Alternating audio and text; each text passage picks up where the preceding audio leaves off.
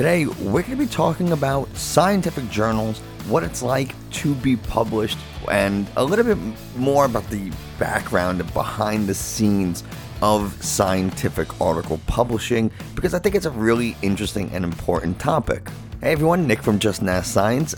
You know it's going to be a different episode when you hear my voice starting the episode instead of Lauren's.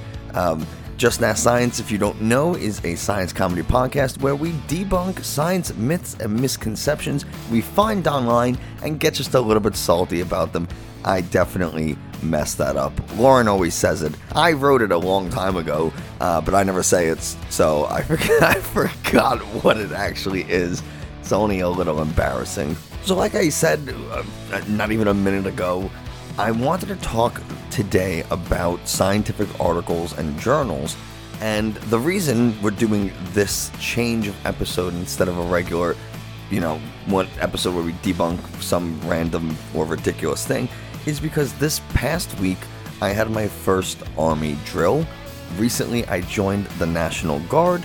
I don't think I've made it public on the podcast yet, but I joined the National Guard, and we'll talk about how that'll affect the show in the future. But for now, I didn't know what to expect from this first drill, and let me tell you, it was way harder and way more intense than I expected it to be, and I'm just shot. I'm not capable of writing an episode up, a 25-minute episode, doing the research needed to get all that together, and then recording, editing, and all that fun stuff. So I didn't just want to put out an older episode and say, sorry, we're just going to re-release an old episode. I didn't want to do that. I wanted to put out something a little bit different. And so this week we'll just chat. Let's start with the actual data collection process. Researchers and scientists aren't able to just do whatever they want whenever they want to. Let's put money aside. Let's just say they have money somehow.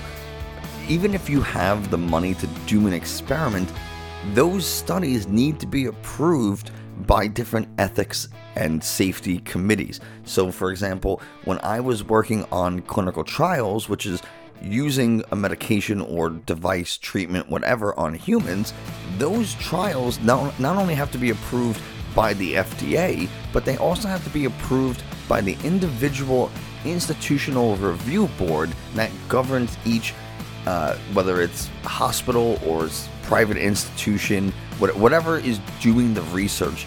The Institutional Review Board, or IRB, is the ethics committee that oversees and makes sure that patients are not being harmed, that there's not unreasonable risk, that there's a need for it. All these kind of things are accounted for by the IRB. This does include if you want to work with animals. Back when I was in college and I was doing my master's degree, we worked with animals. I was doing studies on mice and rats, and you can't just get a bunch of animals and start experimenting on them. You need to get approval by what's called the Institutional Animal Use and Care Committee, the IACUC, and different institutions or different areas, they might be called different things, but ultimately it's the same thing. It's a board that sits and meets and makes sure that you are not causing unnecessary harm or trauma, or that you're not torturing or doing something super unnecessary to these animals. It is very, very important. So we start there. Once your study is approved by whatever governing boards that you have to get approval for, then you can go ahead and do your study. So you conduct your studies, you collect your data, and we won't talk about that because it doesn't really pertain to this. So it's just you have all the data you need. So now it comes time to write your results. You want to publish this data. That's the whole point, is to get the word out there about this data. Why? Well, so the other members of the scientific and medical community know what you found. It is unfortunate that there is a real emphasis on publishing positive data or data that shows an effect. People don't really like to read studies where nothing happened. It is unfortunate, but sometimes it's important to know that nothing happened, and that shouldn't be a bad thing. That shouldn't be a reason to not publish data, but it can be. So if you want to publish your data, well, the individual journal that you want to publish in actually has criteria, or they have like a format that you must follow. So you don't get just to write it however you want. You have to follow their formatting so that maybe the tables all go at the very end of the document. Maybe they're written in certain columns with certain spacing, certain fonts, all these different things. It's very, very explicit and detailed, and you must follow it. Otherwise, your paper will get rejected. Now, when I say rejected, what does that mean? Well, before you're published in a journal, before your study is ever seen in a scientific journal, it undergoes the peer review process. There are 3 individuals who will review your study or your findings before you ever get it published. And what they do is they make notes on your study. Maybe they'll tell you to go back because you didn't collect enough samples. Maybe you analyzed the data wrong. Maybe they feel that you interpreted the data wrong. Maybe you're drawing the wrong conclusions. Maybe you didn't choose the right experiment. There's 1,000 different things. Maybe they don't like the way you worded something. They can literally make reviews about anything that you're writing, but ultimately you have 3 independent people who are reviewing this submission. And it's important to know that you don't know who your reviewers are, so you can't go and buy them off. At least that's how it's supposed to be. You shouldn't know who your reviewers are. I'm sure there are times where people did know, but it should be an anonymous process. You should not know, because that does create bias. And the reviewers shouldn't know whose paper they're reviewing, because again, you don't want to create bias. If you're reviewing a paper for a colleague of yours, you don't want to give them a positive review when they shouldn't have gotten one. And if you're reviewing some paper from maybe a competitor or someone that you're constantly fighting for grant money and things like that, you don't want to be unnecessarily harsh and critical of their paper just because you might not like them, or they're a professional rival, if you will. Once the reviewers agree that your paper is ready for submission, it also gets reviewed by an editor for the actual the journal that you're submitting to, and that editor is going to make sure that you did all your sources correctly, that you formatted it correctly, you used the right fonts, all that kind of stuff. So there's a lot of checks that have to happen before your paper is ever published. And I don't know if you know this, but publishing your paper is not cheap. There are some articles or some journals that require $1,000, $1,200 to get your paper published, which normally is covered by your grant funds. So when you are applying for a grant, you will include publishing costs in your grant. So you'll say, I want to publish 5 papers over the next 5 years, and I want you to give me money for those 5 years. Here's an itemized budget of what I need for the food for the animals and their veterinary care and their cages and the reagents and the equipment, and also I need to pay grad students to help, and I also need money for publishing, and I need travel money for conferences. All these different things can get built into your grant budget. It doesn't always. There are plenty of times where this money comes directly out of the researcher's pocket. And guess how much money researchers make from publishing their papers in journals? If your answer was 0, you're correct. Researchers don't get paid to publish. It's something that they do as part of their career, that they have to do if you're in academia, meaning if you're working at a college or a university, you are typically required, especially as a new professor, to publish multiple papers per year. Maybe depending on the institution, you just have to do 1 a year or something like that, but you are often required to publish, and that can cost money. And if you're a new researcher, or if you're a new professor, new investigator, you might not have the ability to get a lot of grant money, and now you can see where this becomes a real problem. there are a ton of papers, I am sure, that have never seen the light of day because the individual who was trying to publish it did not have money to publish it. It's a huge problem. I think we need more grant money or more funding for research and development, but what do I know? Now the paper has been, I said paper weird, what did I say? The paper has been published, and now you, the reader, are looking for some information on a particular topic, and you come across this study that kind of fits what you're looking for. How do you know that this study has been vetted properly, that this because the internet is really difficult. Anyone can write anything and publish it on the internet. It doesn't mean it's accurate. Something can get published and be wrong. There have been times where journals have made retractions, or after the public has seen an article, they say, no, this isn't right, this doesn't make sense, there's these inaccuracies, and journals have had to retract or basically unpublish those studies because they're wrong for whatever reason, or there was some issue with them. So retractions do happen. It's not super common, but how do you know when you're just looking at a study that this is a credible source? Well, there are a few things that we can look at. The first thing is the study or the journal's what we call impact factor. Basically, the higher the impact factor, the more credible the journal is, the more people use it in sources, and the more reliable the overall periodical is. So something like the New England Journal of Medicine has an impact factor of like 76, which is really high. Other things like the Journal of, the JAMA, Journal of American Medical Association, yeah, that sounds about right. They have an impact factor of 45. Something like Cell, which is a really popular cellular biology journal, has an impact factor of like 36. Those are pretty good. They are generally credible and reliable, and the things you read in there are, again, safe, I would say, as far as trying to put out scientific information.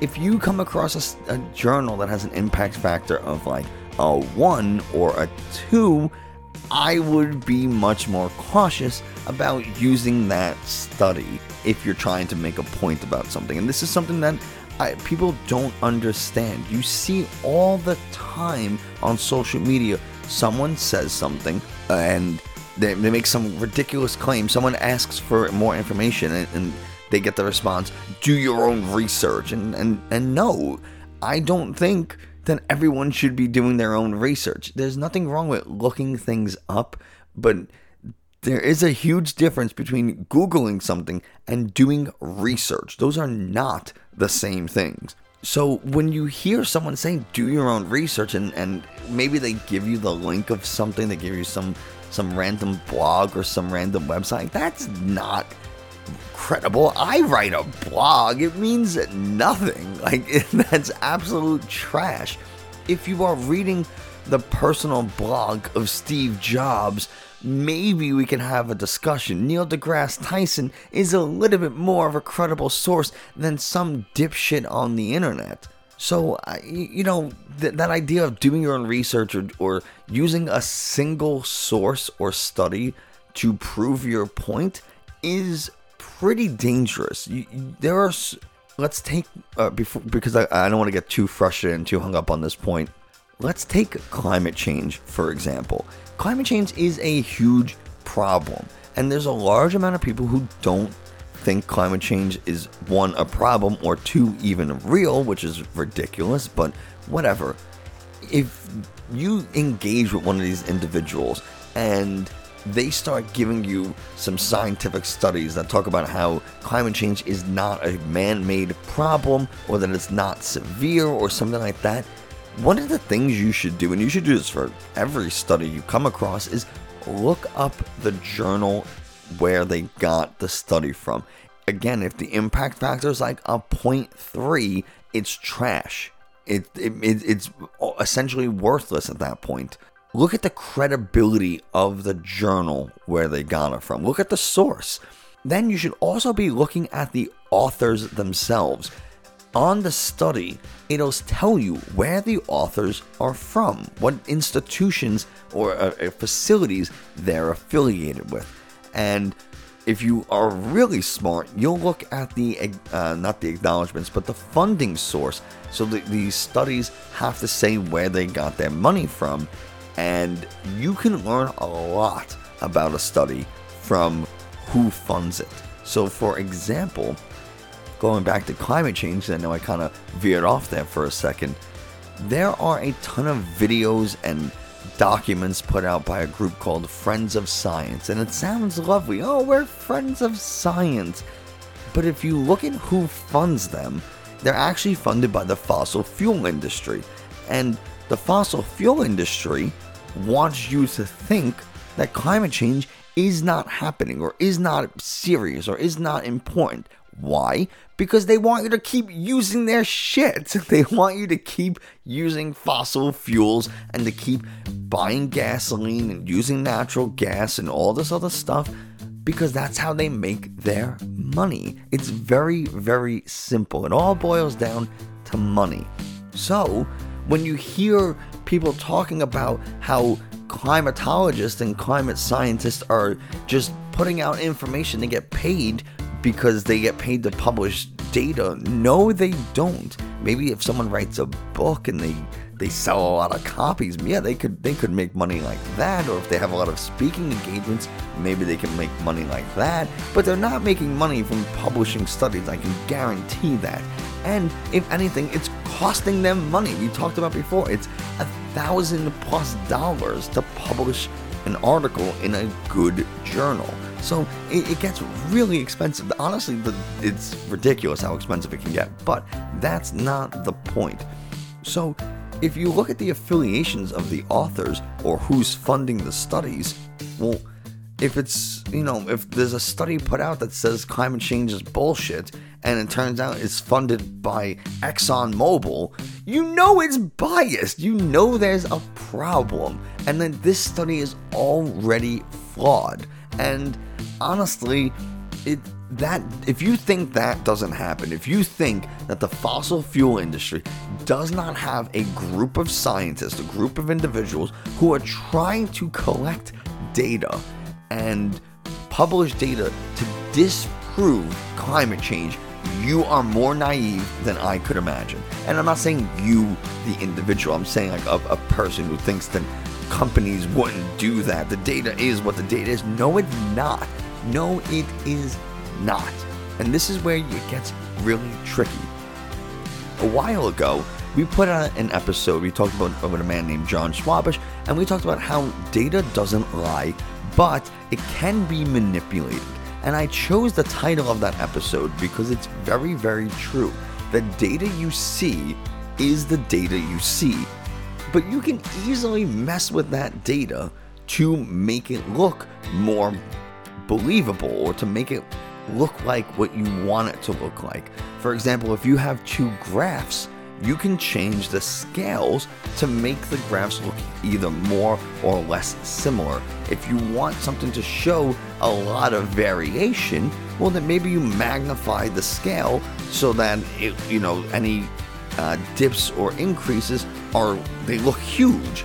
And if you want something to look more flat, like it was stable, well, then maybe you make the scale really big so any changes don't look very large. Like, there are easy ways to misrepresent or misinterpret data, and you're not changing the data stayed the same, but you can really mess with it. So, and to give an example, let's look at temperature. If the temperature only changes by 1 or 2 degrees every day, you have a week's temperature, it's 84, 83, 81, 82, 84, 85, it's really similar.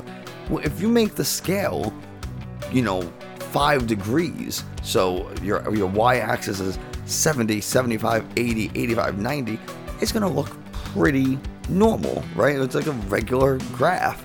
But if you make the scale 20 degrees, it's going to go 60, 80, 100, 120. well, it's going to look extremely flat.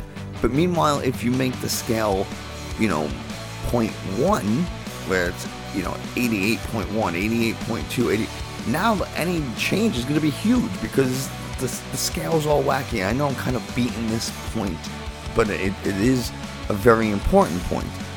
I mentioned this on a previous episode, but Lauren and I went to Sephora. And when we went to Sephora, they had some, plaque next to some product saying that 90% of people saw improved skin. It's like, well, what does that mean? How many people did you ask to get this 90%? Did you ask 1,000 people and 900 said their skin improved? Or did you ask 10 and 9 said their skin improved? Did you, you know what I mean? I think it's little things like that. It also didn't say by how much their skin improved. Maybe they did ask 1,000 people and 800 said that their skin improved only a little bit. Not really, not a lot, just a little.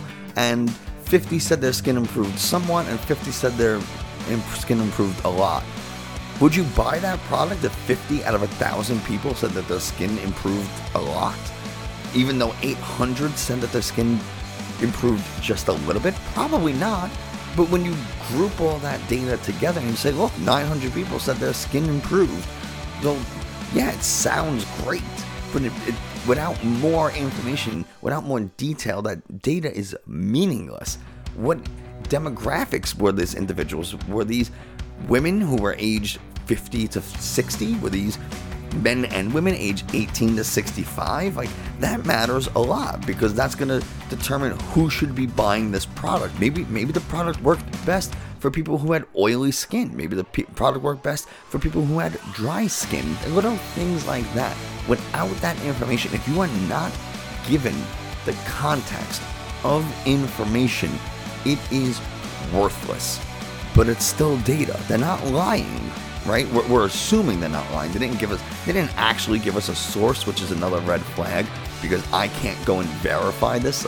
I could write a sign. I can fill up a bottle with horse piss and be like, 90% of people said their skin improved when they squirted horse piss on their face. It's like, without any information to back that up, anyone can say anything.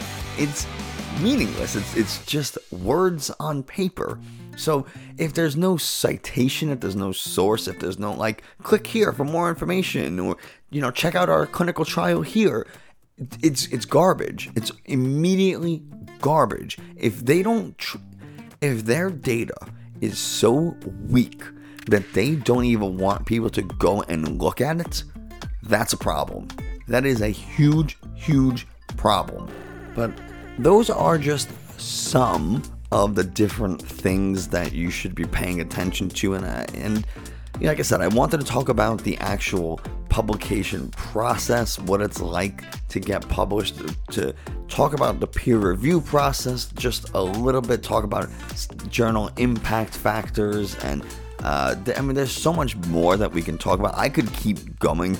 This entire episode has been off the top of my head. And this is, I didn't even write any of this stuff down. I'm just kind of talking out these details and these points, which is probably why it's a shitty episode.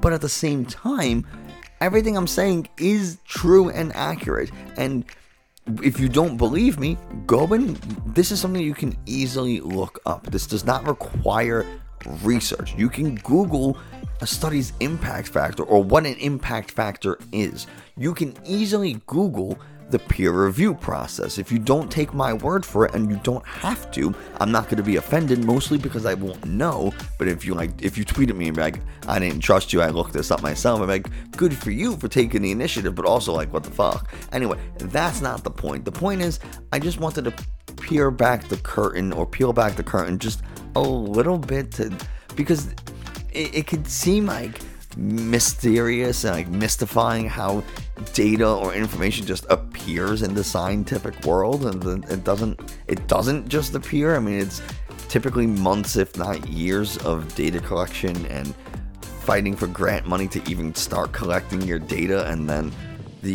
analyzing the data and interpreting the data and writing it all up and getting it published and getting your rejections and your whatever things you have to fix, and then you go back and repeat experiments, or you reanalyze the data and you send it back. And there is sometimes a back and forth between reviewers and the submitter. So doing all that and then finally getting it submitted and accepted by the journal and to when it's published can take a little while. So this is not just like I'm going to put out some misleading data on climate change because I secretly, I don't even know what the goal of that would be.